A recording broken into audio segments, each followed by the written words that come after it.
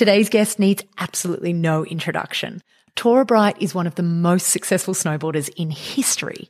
An Olympic champion plus silver and bronze Olympic medalist, Torah has achieved feats that were previously unheard of in her sport, pushing the limits of what's possible in the halfpipe and redefining what's possible in female snowboarding and the sport in general. Torah is known for her fearless execution of technical combinations, and progressive tricks have made her a household name and one of the most impressive and talented athletes in the industry. Torah is also the international face of Roxy. She's ventured into filmmaking and produced an acclaimed environmental IMAX film, and she's also a very proud mum. In this episode, we dive into the world of elite sport, exploring the highs and the lows that come with pursuing such an ambitious career.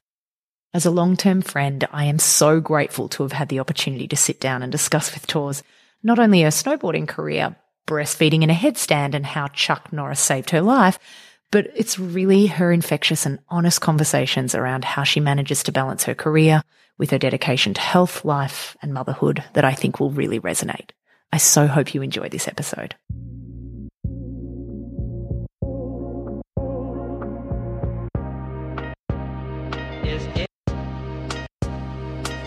Hello and welcome. My name is Steph Prem and I'm your host of Mindful Mess, a podcast where we speak with some of Australia's favourite sporting, health and business personalities about how they find balance in today's world. Mindful Mess is proudly sponsored by Medibank. You're only human, and what an incredible human you are.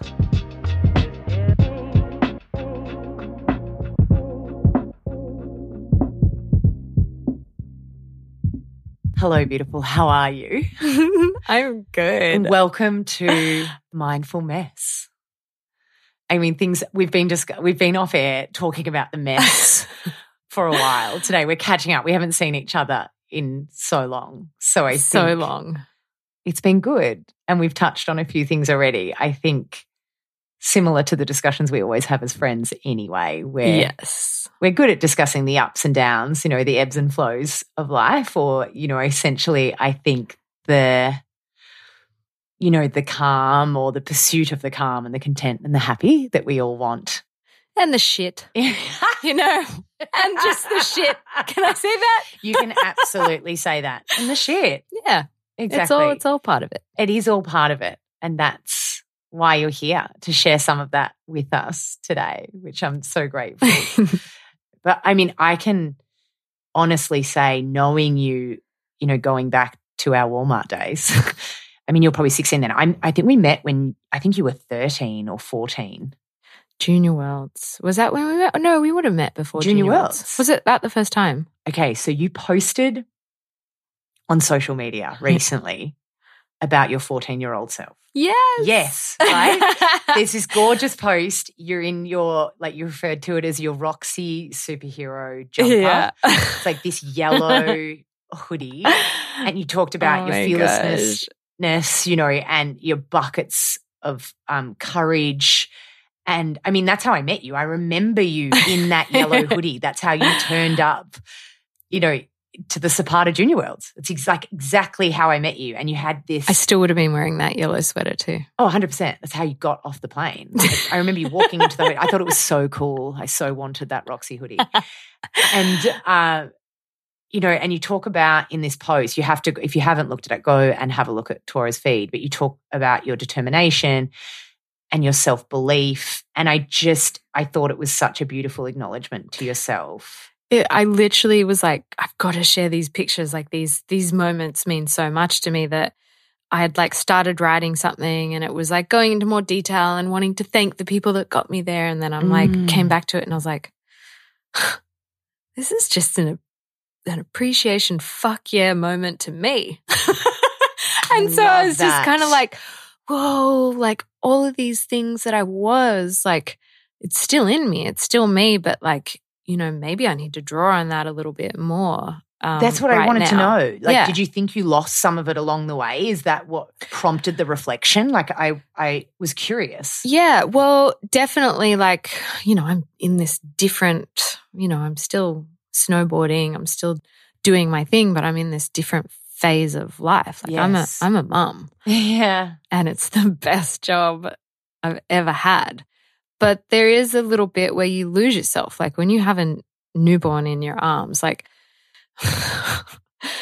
you can't shower, you can't pee, you can't I'm like, you lose a sense of self. It's so hard. Yeah. You know, the most joyous days, and I still today I get this hit of serotonin. Like my baby's still in my bed. I'm still breastfeeding. Like I wake up happy and joyful and present all day long. Like it is like amazing. Like best thing I've ever done. Motherhood is like literally the best thing I've ever done. I love it. I love it. But yeah, you give up.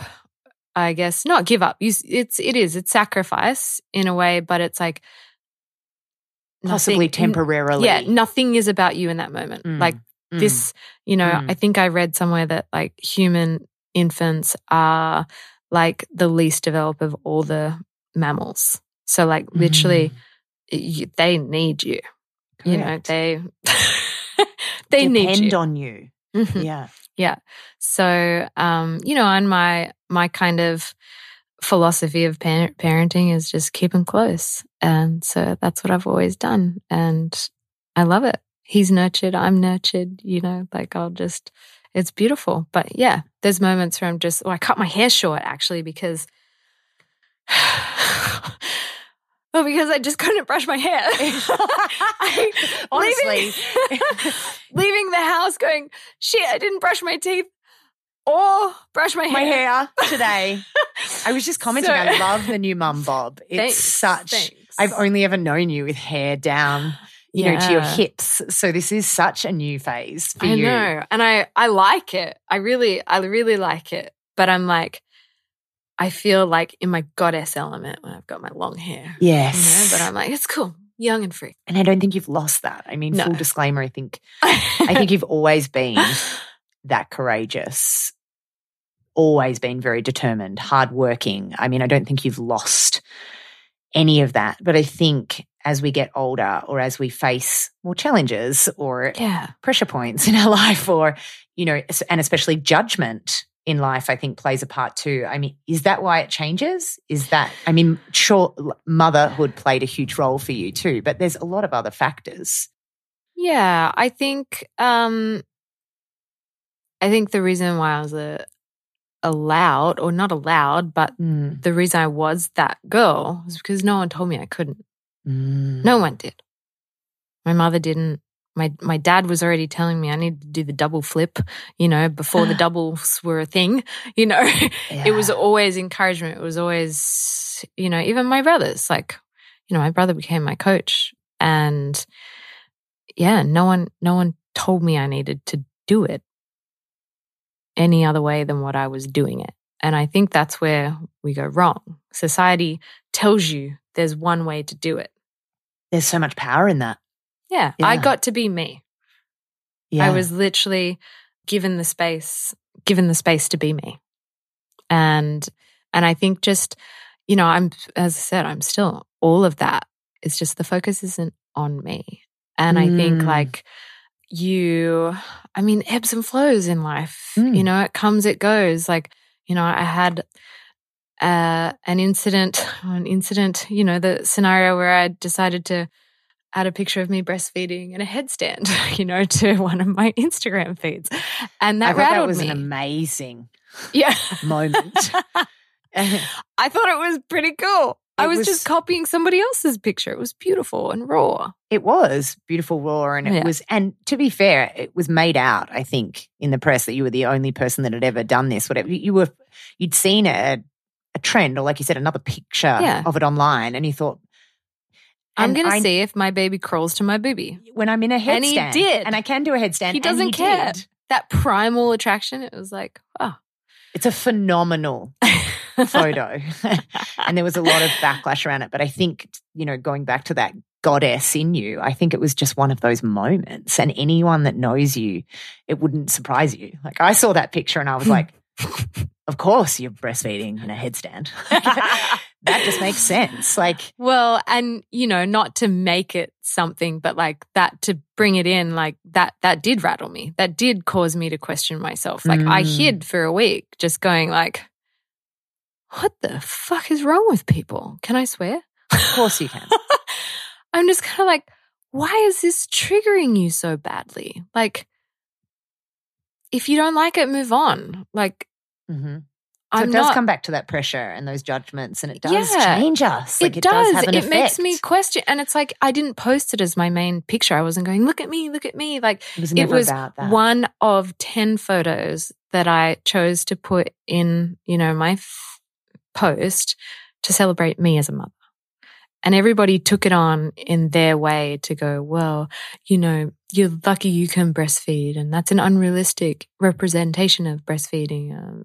Everybody took it in their own view. And yeah, that one was challenging because I'm like, whoa, I'm still a new mother. I still need support. And you think and for me, becoming a mother, I was like, whoa, I've just entered the coolest gang. The coolest, because nobody else understands what it is or what it takes to be a mother unless you're a mother. It's true. Just it's so a secret club. Intense that it doesn't matter whether you had a natural birth or a cesarean birth or a breastfeeding or bottle feeding. It doesn't matter. There is this womanhood support that you feel. And it's just kind of yeah, it's hard. It's really hard, and it's an adjustment, especially a new mother. So it was whoa, I don't have that. You're not on my team. I support you, no matter what you choose, So it was kind of damned if you do, damned if you don't, kind of feeling. And then I just decided to stand in my own power. And I literally went, yeah, I'll do TMZ. Why not? Yeah, I'll do the morning show. Yes. Why not? It was literally this every country was coming at me for morning shows or an answer about it shouldn't be so shocking. No offense. That an Olympian can do a headstand. And just so happened to breastfeed at the same time. But also, I think you summed it up beautifully. It was a celebration. It was a celebration for me. It was never meant to be anything else but that. Yeah. Well, and, I think, and not to make it into this big thing, because it was there was an overwhelming amount of support and people thinking it was beautiful. Good. But, there was, and that's why I addressed it. There was just some people that were comparing themselves to me, and I'm like, of course it's not a realistic representation of breastfeeding. I don't breastfeed like that every day. But that's not what you were saying it was either. No, it was just for me, a moment of my motherhood journey that I was celebrating. The raw beauty of a baby just finding the boob, no matter what. Unbelievable. Yeah. So, yeah, and it really rattled me. I was just kind of oh, okay. But then, like you said, then you stood in it and you owned it. And I think it is a beautiful. I was unapologetically me. Good girl, which I think you are in general. I think so. That's what I love about you. I think anyone that meets you knows that about you. And you can fall in and out of that, and that's okay too. Well, and then I've got a potty mouth. So, super sweet, and then I got a potty mouth. That too. I also, how many times have I sweared already? I don't know. We're going to have to edit this.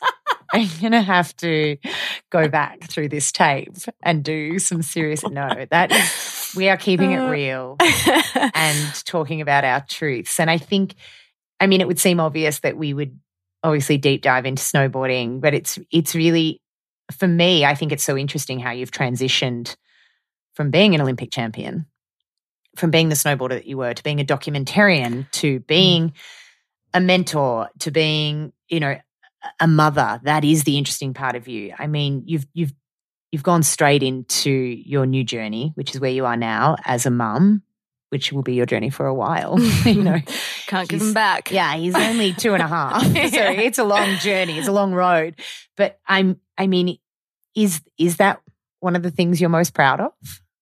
100%. She's just nodding at me. It's beautiful. You can't see that, but she's just 100%. Yes. Oh, my gosh. How is Flo? Oh, he's 2 and 1 month. Yeah. Oh, my gosh. he's gorgeous. I saw him yesterday. He's joy. He slaps me, he kisses me, he cuddles me. He wants booby. He's very passionate about booby. I'm still breastfeeding. And, you know, I literally, like I said earlier, I wake up every day to this like it's like a drug. It's like this hit when he wakes up and, you know, he's still in bed with me and we love it. He's the best. It's funny, like pregnancy and growing a human, like, you know, I actually didn't know whether I was ever going to have babies, which is interesting. I knew I wanted them, but, you know, You're so naturally I was in maternal and Auntie Mummy. nurturing. I tried to get my nephews to call me Auntie Mummy. Didn't work. But yeah, I don't know. I just always wanted it. You know, deep into my snowboarding life, getting married quite early, that not working out, and then deciding that, like, well, screw it. You know, if I'm 35 and no life partner, you know, in sight, I'm going to have babies on my own. I was like, I want that female experience in this body. Yes. And so, yeah, getting pregnant, it's funny. There's never a right time. Beautifully said. It's like crazy. Even if you want it, and like when I found out I was pregnant, I was like, oh shit, you know, and I was like wanting it for many, many years. But even when I got what I wanted, it was like, oh no, here we go. Like, really? I'm doing this? Never the right time and never enough preparation, really, No, like a lot of no. things.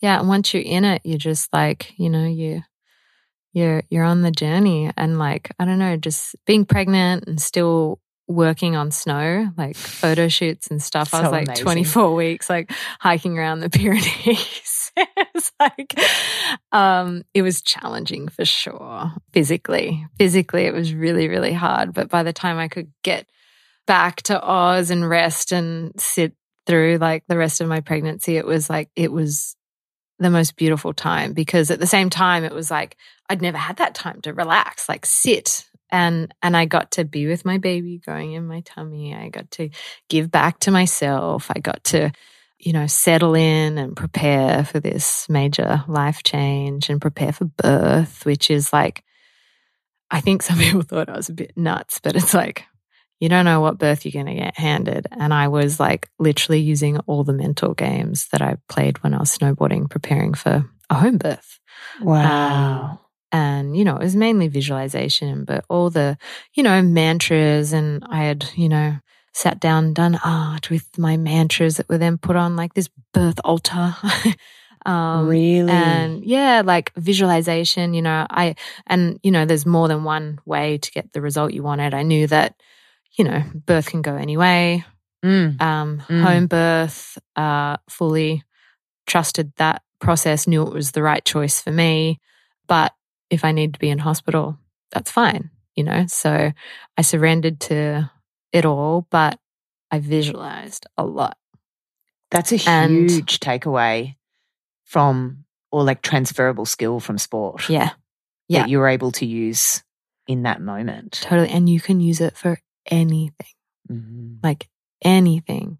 My mom first taught me through sport. You know, I would have been an 11-year-old kid, and my mom, you know, in interschools, she's like, visualize yourself on the podium where you want to be. Yes. And so mom was teaching me this skill like really, really early on. And where I really learned to harness it was coming into the 2010 Olympics.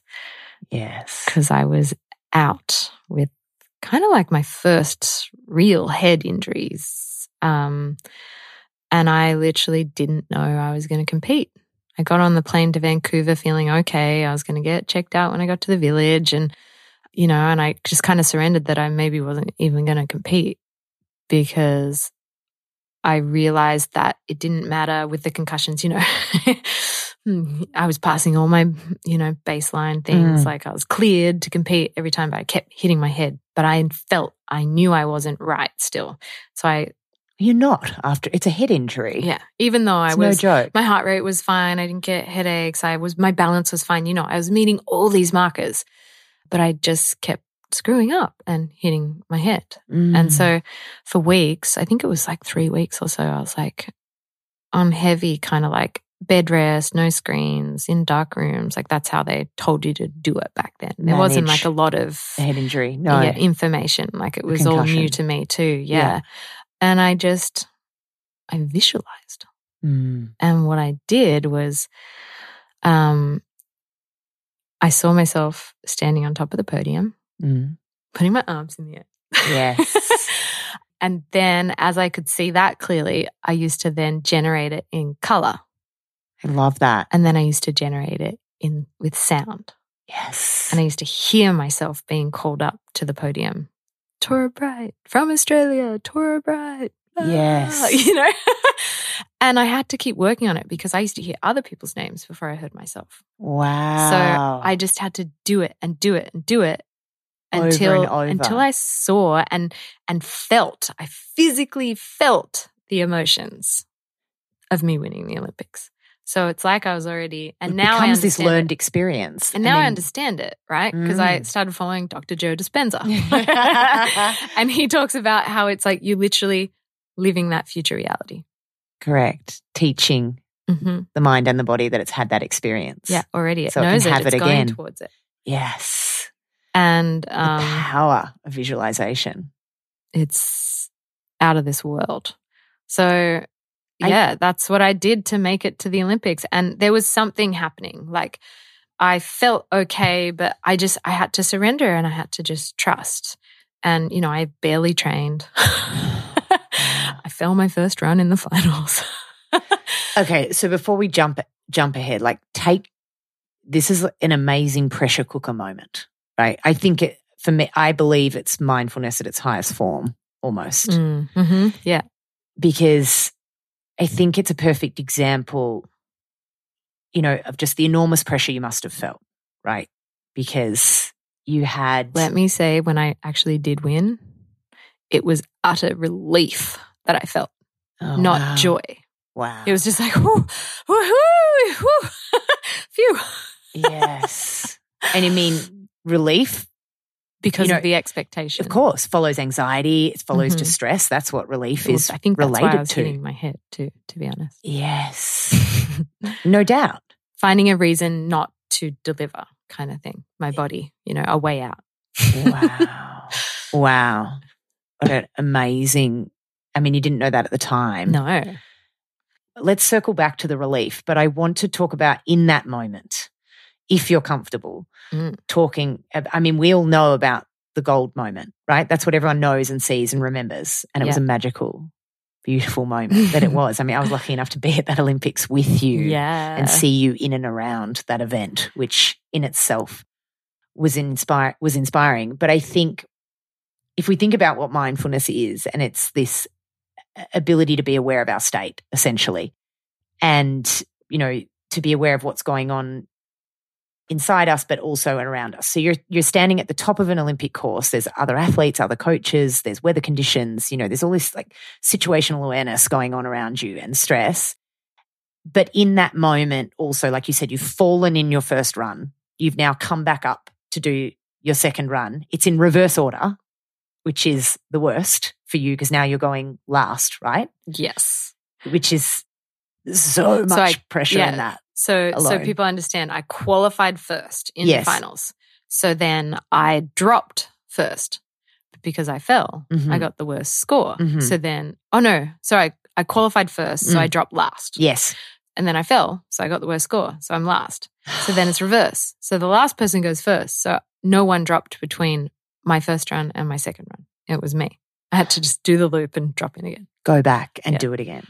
So in that moment, like of stillness or awareness, if you will, at the top of the course, when you're about to drop in again, when it feels like the world is against you in that moment, how do you dig deep and find that resilience or like that courage or that belief in yourself still when you've put yourself in this very tough situation?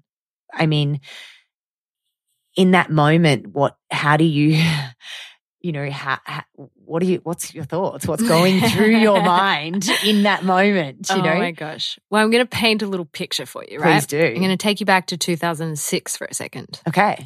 So 2006, I was working so hard to set myself apart from the rest of the competitors. And I was working on tricks that no girl, or, you know, maybe one of the older girls were doing switch backside tricks, but I was doing really hard combos. And it's combinations. Yeah, combinations of tricks. Yeah. Yeah. So, and spinning means what is it? Unnatural. Unnatural. So I'm goofy. Backwards, essentially. Yeah, backwards. Yeah. So I'm goofy, but I was doing tricks natural. So I was spinning switch frontside, switch backside, which not a lot of guys were doing at all. And, you know, a lot of people were actually even questioning me in this route. It was my brother's idea. He had the vision. And I was just kind of like, okay, he had the belief in my ability. And I was like, yep, cool, let's do it. And so many people, like including, you know, my fellow competitors were just kind of like, Torah, why don't you just learn a frontside 9 and then you just be like everyone else pretty much? And I'm like, well, that's what I don't want to be. No, I think that non-traditional approach was and what made you the athlete well, turns out it was like it was a great way to go. But, you know, Sean White was one of those. And I was training one day and he goes, literally, Torah, why don't you just learn a front 9? And in my mind, I'm like, well, yeah, I could, but then it's a battle of the 900s where I want to set myself apart. Anyway, I guess that was fuel for me because I ended up keep working on switch backside and I did a switch backside 540 over Sean's head because I was struggling, right? I'm going back to basics. I'm learning something over. I'm doing it backwards. So it took time. It takes time. So anyway, I turn up to 2006 Olympics, got my run all sorted. I land my run and I'm 5th. Like that run got me 2nd in the X Games right before. Weeks before, right? Weeks before. So somehow I'm 5th. And, you know, me, I'm pretty like, if people didn't make a big deal out of it, I'd just be like, oh, okay. But like, people were just like, Torah. People made a big deal out of it. Pretty much the best thing anybody said to me was like, one of the girls was just like, shit. Just shook her head and just went, shit. And I was like, that's actually the best thing anyone said to me. It's just like, can't control it. Damn it, you know? But a lot of the coaches were just like, whoa, Torah, you're going to win a lot of events with that run. Just keep doing your thing. So it was like, it was notable that maybe they didn't quite understand what was going on. The significance and the technicality of what you were actually doing. Bummer, right? Like that would have been my 3rd Olympic medal. I can think of other words than bummer, but sure, let's go with bummer. Bummer.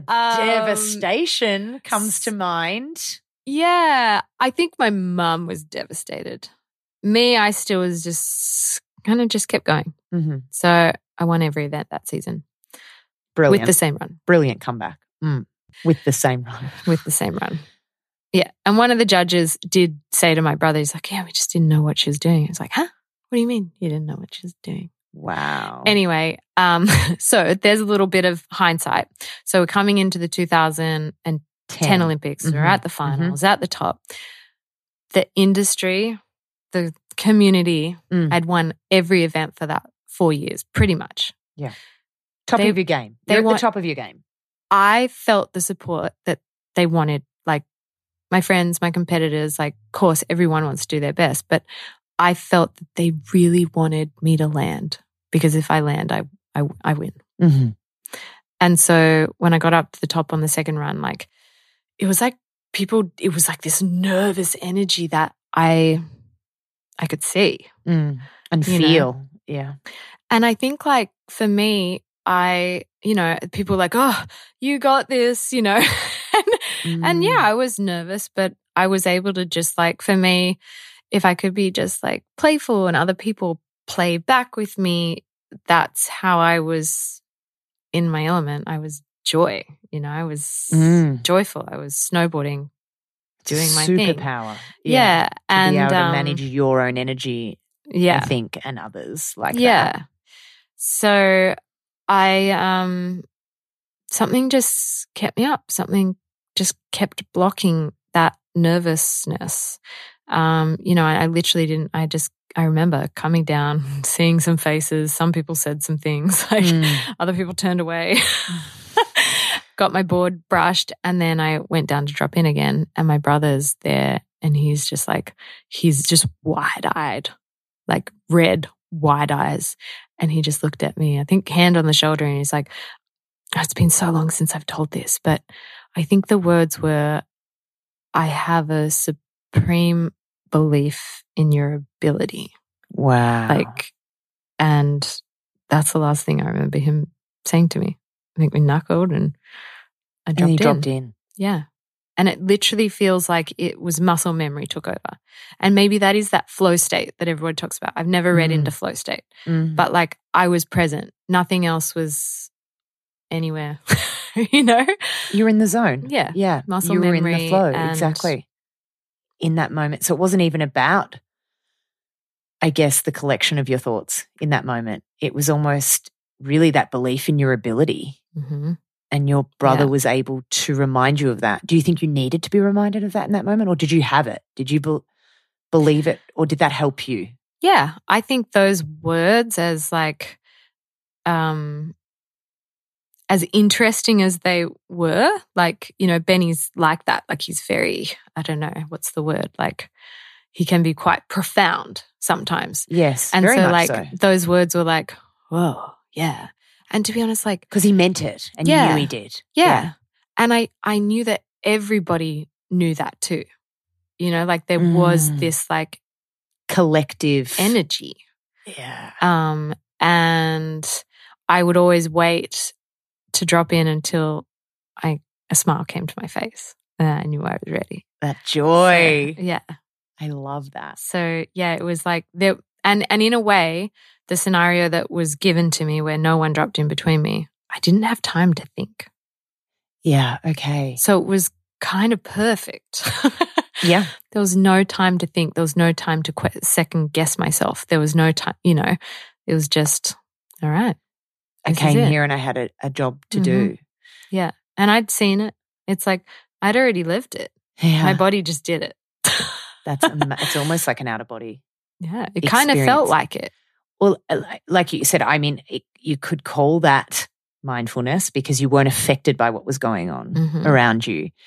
I mean, you touched on the flow state, which I'm surprised you say you haven't explored because there was an assumption for me that's why you named your son Flo. Don't people just assume that's why? Maybe. I want to circle back on something you said earlier because it's so interesting what you said about that pressure moment and relief, that's what you felt, you know, because there was elements of joy, like you said, when you dropped in and that smile came about. And then, of course, there was the win. Like you won the Olympics, like the pinnacle of sport. And the first thing that comes to mind for you is relief. I mean, how do you manage that combination of success in that moment, ultimately combined with that relief, you know, but then compounded by the serious injury that you're also managing? There was a lot going on for you in that moment. Yeah, I think I mean, for me, I've never gauged my self-worth by my accolades. So like, yes, there's been moments of disappointment, but I don't take it home. Like I don't get angry. I don't like, you know, looking back, I'm just kind of like, yeah, 3 Olympic medals would have been good, you know.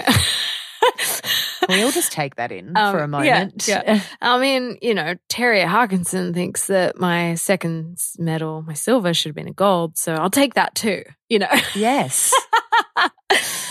But yeah, it was literally, I'm a pleaser. I'm just gonna put it simple. I like to live up to people's expectations, or, you know, I now know that. And I think part of that journey was like, and why it affected me so much in that mental game. And, you know, it was me being mentally weak because my body chose to get me out of it. You know, it gave me a way out. I could have said no at any point, you know, sorry, I'm injured. I've been told I can't. The injury almost gives you permission. Yes. Yeah. And so, yeah, I how do I put it? I guess like everything being built up with like the industry behind me, which I really cared about. Of course I care about their approval. Like I care about style. I care about everything that makes you a core snowboarder in a way, and I had that show through in my riding, and so I had the industry behind me wanting me to win finally. Yes. And then coming into an Olympic year, especially from Australia doesn't follow the professional tour like they do tennis or golf or, but it is like that. There's a professional tour. We got the US Open of snowboarding. We got the, I mean, you very much were instrumental in putting us on the map for snowboarding. There's no doubt. But I think if we think back to those moments when we were at Junior Worlds, when we were 13 and 14 years old, it was like being on the Jamaican bobsled team. Yeah. Like, it was so removed. Totally. From, yeah, the Australian eye. Yeah, as totally. a sport. It was like, and we have so much heritage, actually. There were two brothers that were like World Cup skiers. One of them won a FIS World Cup. Like there actually is rich heritage in snow sports in Australia. It's really crazy that it's not more, I guess, in our mainstream sports anyway. More now. So it's 100% celebrated more, I think, but it's taken time. Yeah. But do they really follow the professional tour in Northern Winter? No, I think you're right. I think it comes around every 4 years for the Olympics. Every 4 years they tune in and they care. I still had people this year saying to me, commentating the Olympics this year. Yeah. This is my third time commentating the Olympics. That makes me feel so old since I've retired. So that's like 4 Olympic cycles, essentially. Yeah. And only this year, in 2022, did people and friends, people close to me in my inner circle say, wow. I never really understood that that's what you did. Like that was your sport? And you're like, wow. Like the awareness is really just, it's been a journey. Yeah. Winter sports has been a real journey. Yeah. Yeah, definitely. So I think like that energy changes everything too. Yes. Like all of a sudden you've got your whole country who doesn't understand exactly where you sit, and they have maybe unrealistic expectations, or they have an expectation that this is how it happens, and judge sports, it can be subjective. Very subjective, yes. Every Olympics there is judging uproar. So it's not uncommon. But yeah, I think getting to that Olympics, like it was a lot for me because I was a little bit angry. I'm just kind of like, you guys care about it now? Yeah. kind of thing. And I kept in every it for so long. Well, and in like all the press interviews, I'd be like, it's actually a less competitive event than the professional tour because they take 4 people from each country. Yes, there's it's more less of a field. Yeah, people don't it's less understand. of a field. Yeah. And it was all of a sudden there's all this talk, all this hype, everything, that it just got to me. And so, my mind gave my body an out.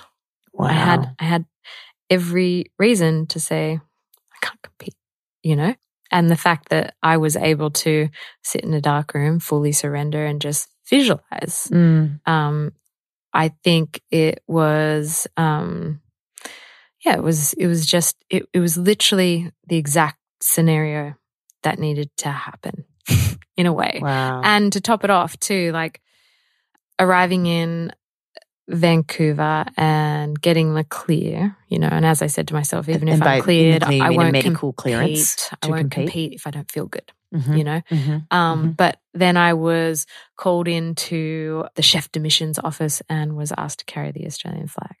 And what a moment. That was kind of this perfect counterbalance of like, because as I kind of expressed, I'm just kind of like, well, you guys don't get it, but you have all these expectations and, all of it. and then it was like, oh, thank you. Like for kind of just, I don't know, it was being offered that like amazing honor and experience was kind of like, oh, changed your state completely. Okay. Yeah, completely. Sometimes it's hard to have that team around you that you want and need in those times of exactly, because you don't take away something someone's used to, right?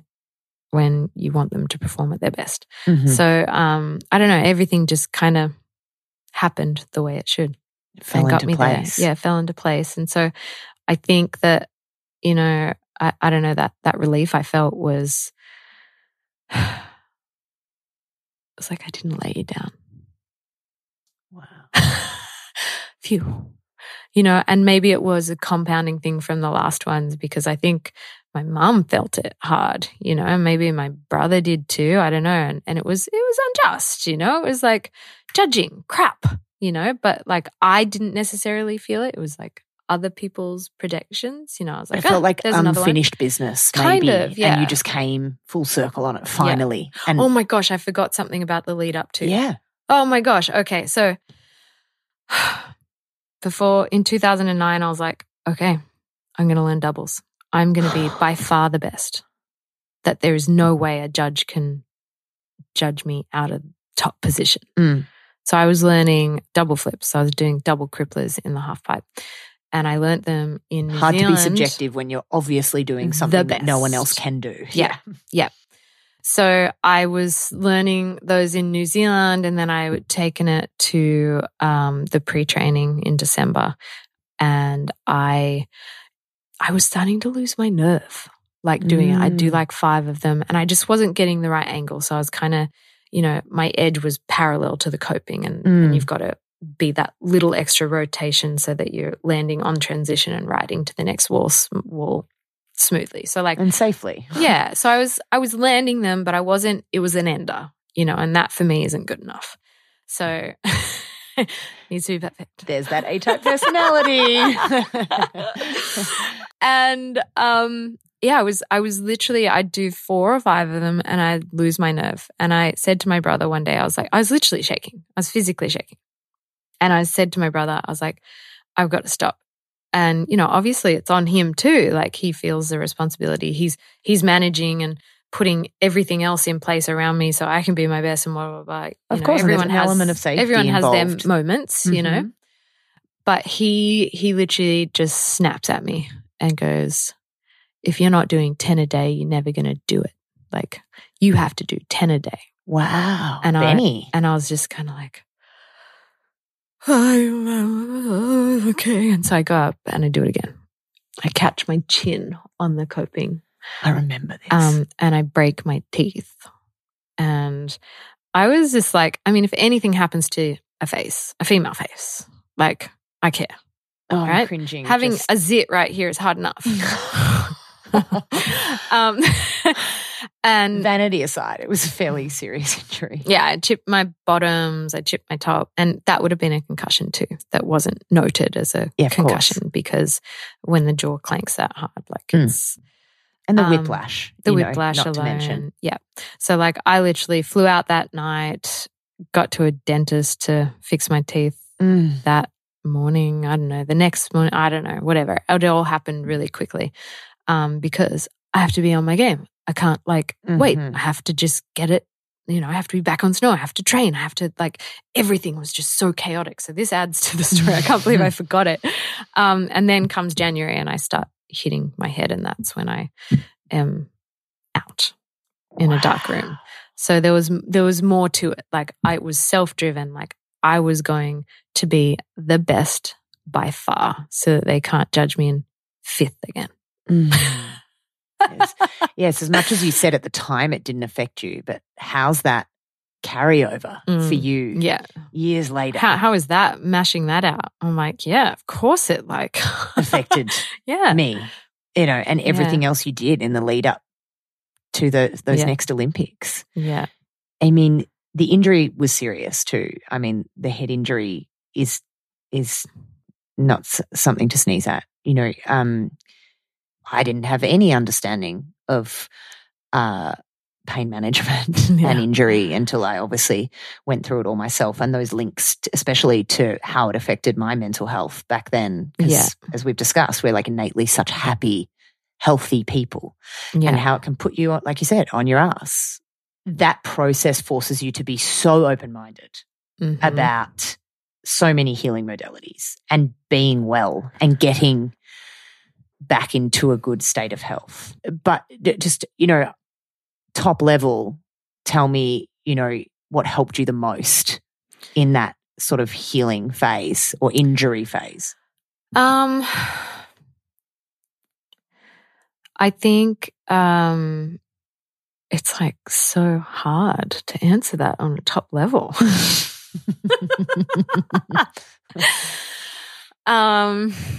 Give me all levels.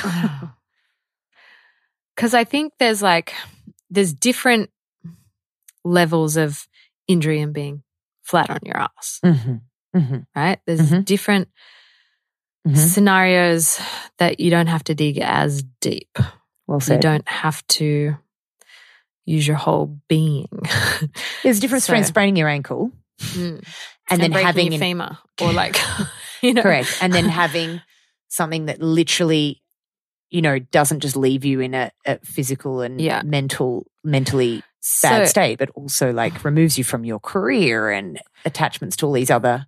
Yeah. So I guess it's I actually wished that something worse happened to me in a way. I'd say that. Because only because like a concussion, it's invisible. And so you go through this like psychological mind fuck.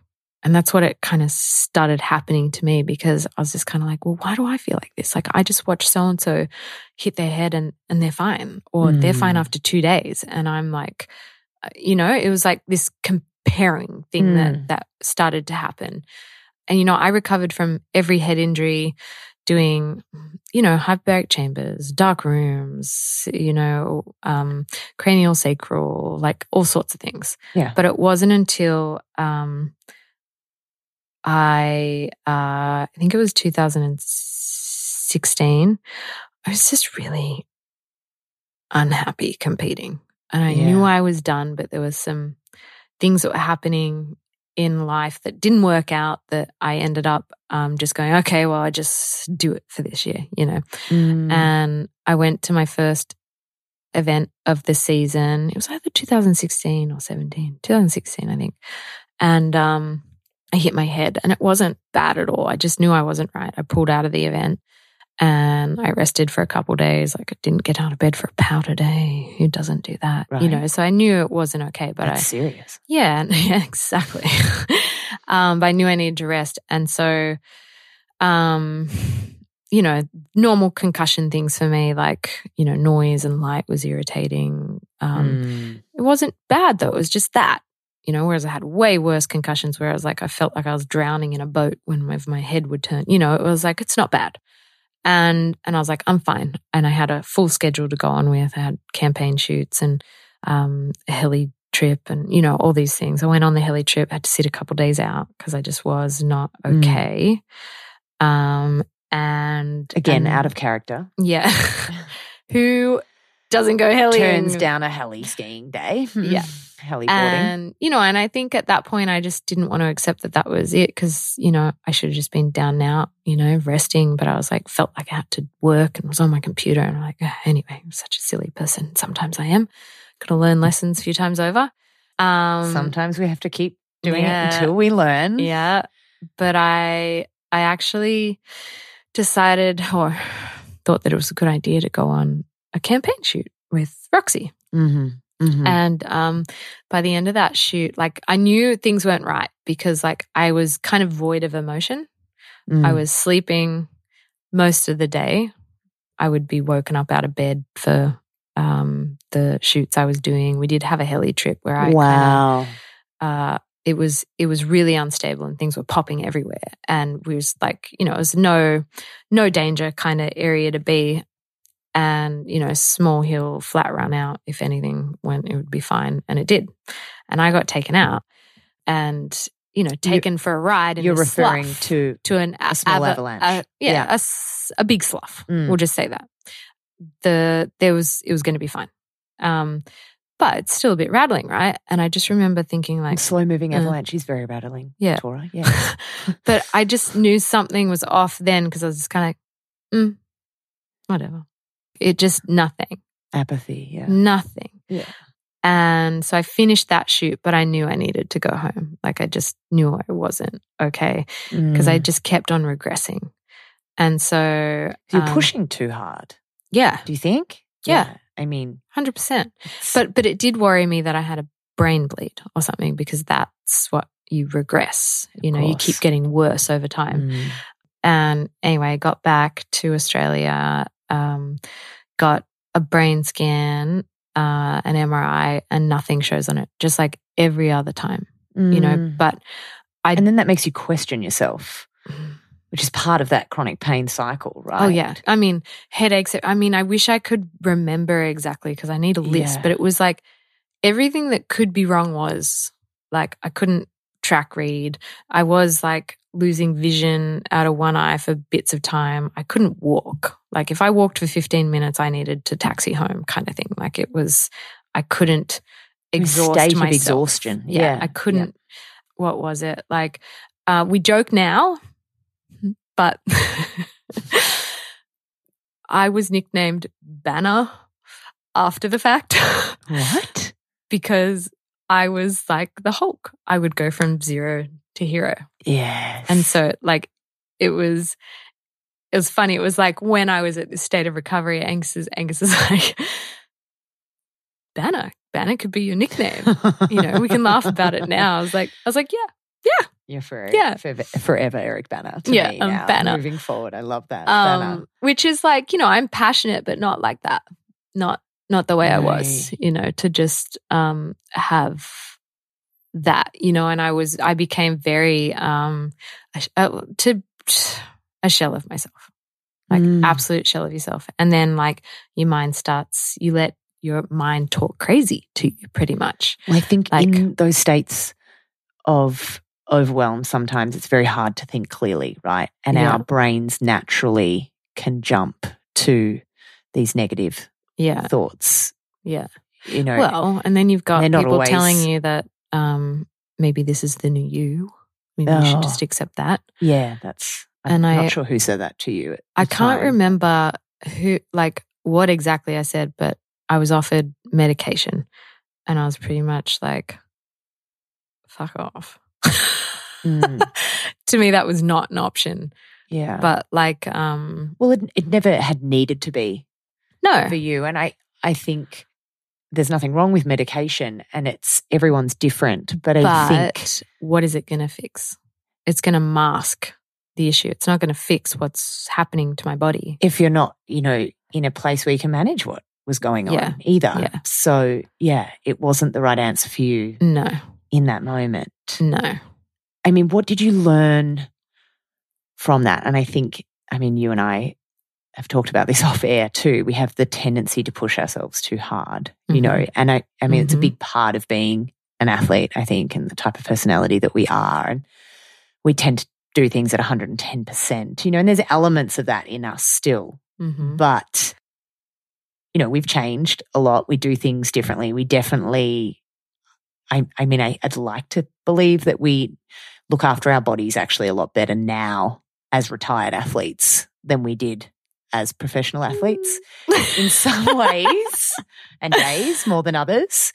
But like, what do you think you do differently now to, you know, nurture and manage and, you know, look after yourself? Well, as I used the term collateral beauty at the beginning, like that was totally this for me. Like hitting, like without going into detail and like freaking crying because it was like rock bottom for me. Without that, I never would have regained my health back the way I did because I was just continuing on like pretty much functioning at 70%, always tired, always, you know, like, and what I had to go through to find the answer to heal from this was what, like, I was, by the end of this, you know, it took me a while to find the right people to guide me through. You're just in autopilot. Sorry? You're in autopilot. Yeah, totally. Totally autopilot. That, yeah, I'm just like, it was literally learning to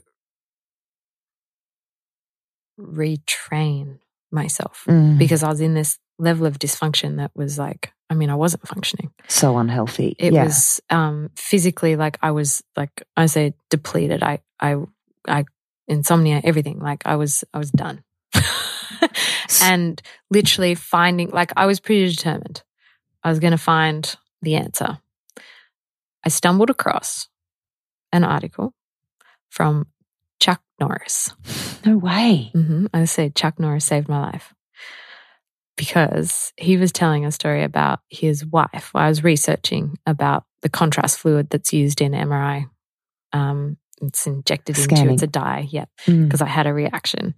And it was kind of dismissed, but I was just kind of like, I'm worse off now. Like it's not because of the noise.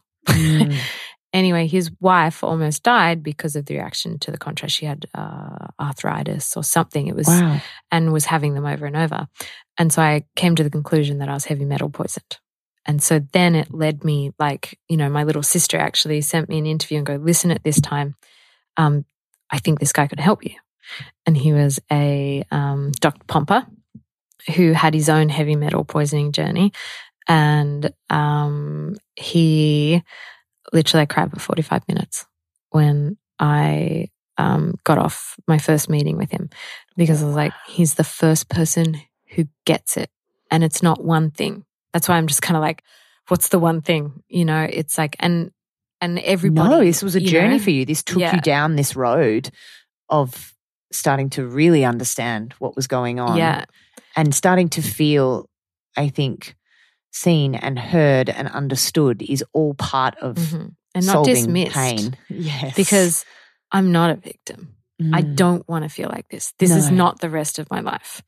And this man like literally heard me and had an answer. I didn't know if it was going to work, but I didn't have anything else. Like I'd found certain things to help me. Like, you know, I was using CBD oil and that like helped a lot. I was learning how to meditate, like, and that helped a lot. I was doing all the Joe Dispenza meditations. I was reading his books. I was learning about the brain and diet. Like before I found this guy, I was on to Brain Grain and like all these books where I was just kind of like, okay, diet. You weren't just looking outside of you. No. As well for someone to help you. You were doing, you know, the work that was required. You were looking for tools. You were and to be open-minded. Honest, you know, when you are that low, you can't put yourself into 50-minute meditations. It's not going to work. Literally sit with mindfulness and listen to your thoughts. Listen to what you hear around you. Like that's literally all you have to do sometimes. Just acknowledge it and move on. What's the next? What's the next? You know, with no judgment. No judgment. Yeah.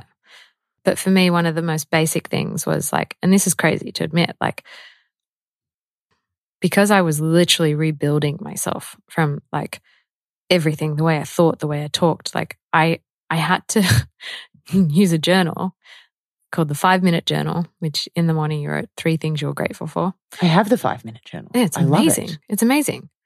Amazing. And like I needed that guidance because I couldn't think of one thing. The framework. I literally couldn't think of one thing I was grateful for. That's how screwed I was. My body was physically pained. I wasn't sleeping, mentally, emotionally, like I was gone. I was like nearly a year into this with no answers, like getting a little bit better. So like when you're in those moments of despair, when mindfulness feels so out of reach. Yeah, it's crazy that it does, right? Right. What do you draw on to cope? Gratefulness, pretty much. Wow. Think of those like, and it was funny with the framework, like you said, of that 5-minute journal, it was just kind of like, well, yeah, why couldn't I see that? But it was like, it took days for me to find 3 things. You know, it was all because I wasn't grateful that I had my health. I didn't have my health. You know, I was grateful. And when you're in that negative cycle, you see negative, you know, like that's what you see. Even though I had a supportive husband and family all around me, it's like, you don't see it. So it was like literally making myself find something, seek it, and then more came. Is it discipline? So, is it will? Is it, I think on? it was if I couldn't, health is everything. So if you don't have it, what do you have? Pretty health much. Is your wealth, as they say. That's why everybody is different. I've shared my journey with people and most people don't resonate with what, this doctor took me through: keto, intermittent fasting, water fasting, and I was heavy metal detoxing at the same time. Wow. Every step of the way, my health jumped leaps and bounds. I think it was 7 months or 8 months working with him, I was healthier than I had ever been. Healthier, happier, hotter. I was just dude, this is the athlete body I wanted. Yeah. I was back working out, everything. So I'm back in your power, or back in yourself. I was back in myself. Yeah. But it was literally for people I don't know, when you're just messy in the head, you have to force yourself to find something that is beautiful or joyful or grateful, even if it's the sun shining. There's so much, like you said, out there. And I think there's such a lesson in what you've said today about researching and being more open-minded and listening to that. I think what you did was, even in your lowest moments, were listening to, pardon the pun, your gut, but your intuition, and you knew something wasn't right and you were willing to keep searching for the answers to get yourself well again. Yeah. Or feel your best. Yeah. Well, and everything we spoke about, you don't have to have crazy injury. It can be emotional trauma that triggers this. It can be, I don't know, just the stress of a new job. As you know, it's something I'm passionate about. It's shouldn't always be reactive. Yeah. We should be taking more of a proactive approach. I need to hear this right now, because I can't tell you the last time I worked out. There you go. Busy mum life. Well, moving countries and, setting up a whole new life. There's been a little bit going on. A little bit. So on that note, let's take a moment of mindfulness right now. A forced moment of mindfulness. But as we know, that's all it takes sometimes, is 3 to 5 breaths, or just that moment to yourself. But if I was to force you to take a beat or to take a pause and a moment of mindfulness now, and just, focus on what you're sensing and feeling in this moment, could you share with me what it is? I just keep hearing breath. Yes. My mind's just saying breath. And it's what we do every day, automatically. Mm-hmm. And I wish I was taught this in my competitive career. But breath regulates emotion. It literally regulates everything. So it's that's my go-to. It's what I teach my baby too. When he's, I just have to breathe with him. And he follows along sometimes. But yeah, breath. That's what just kept coming to mind. If you don't know how to get mindful, if you can't sit still, just count. Come back to your breath. Just, come back to breath. And be more conscious of it, be more aware of it, what you're doing, where the air's filling. You can play around with it too. I was doing foundation training for a while, which really taught me how to breathe into my ribs and expand, and it's all... Manage your diaphragm. Yes. Manage that breath and that space that we have that's there to be used. Yeah, so breath. I was just I can't say breath. Breathe, everyone. Of course you can. You can say whatever you like. But I think maybe that's one thing too. If you're not into the meditation or the Reiki or whatever, it's there are so many amazing breathing techniques that can change your world. I always walk away from our catch-ups feeling so nourished, so inspired. And I can say that as, as a friend, but I think if you're listening at home today, you would be feeling, I hope, the same. I mean, thank you for being so open and honest in sharing your I was like, what time is it, learnings, Steph? your stories, you know. we've gone way over. But I mean, I was on the edge of my seat, and I think the inner workings of your mind are fascinating. And you really took us to some pretty incredible places. And it's a real privilege, and I'm very grateful that you've shared this with all of us today. So thank you. Well, you're a soul sister. Thank you for having me. Thank you for just being you. And I can't wait to start listening to your podcast. It's going to help so many people. Thank you for being part of that journey. Love you. Now, before I forget, I really want to celebrate with you the launch of my show by doing an exciting giveaway. I am going to have 3 lucky winners, and the first winner will win an ultimate women's wellness bundle. It'll include a Vahi fragrance pack valued at $295, a ProPlenish $150 gift voucher, an M-Body pack to support your health up to $120, a Stas & Co body brush, and a year of the membership with Nat Kringoudis, which is like the Netflix for your hormones, valued at $490. This is the ultimate pack to get your health back on track. The second prize is going to be a mindset and performance coaching session with me, Steph Prem, a 1.5 hour of power, potential and performance and tools and training to get your health and happiness back on track. I can't wait to work with you. And the third prize is a Studio PP Pilates pack, which is 10 virtual Pilates classes with me and a tote bag full of complimentary goodies to enhance your workout, like Bala ankle weights, foam roller, drink bottle, and Pilates socks.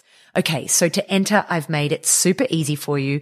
All you need to do is follow the podcast, give it a 5-star rating, and leave a review on Apple Podcast. And before you hit submit, take a screenshot of your review and send it to me on Instagram at Steffi Prem.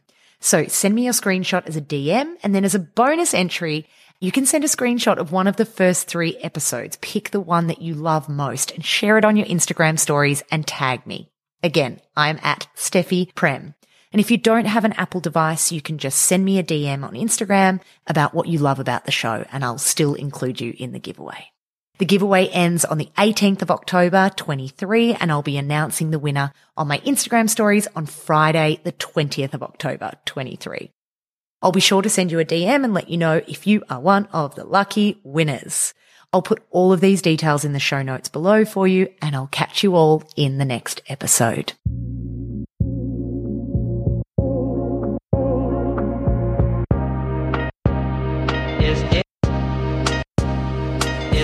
Thanks so much for joining me. We hope you enjoyed this episode of Mindful Mess. If you'd like to hear more, please subscribe and share from your favourite podcast platform. Mindful Mess is proudly sponsored by Medibank. You're only human, and what an incredible human you are.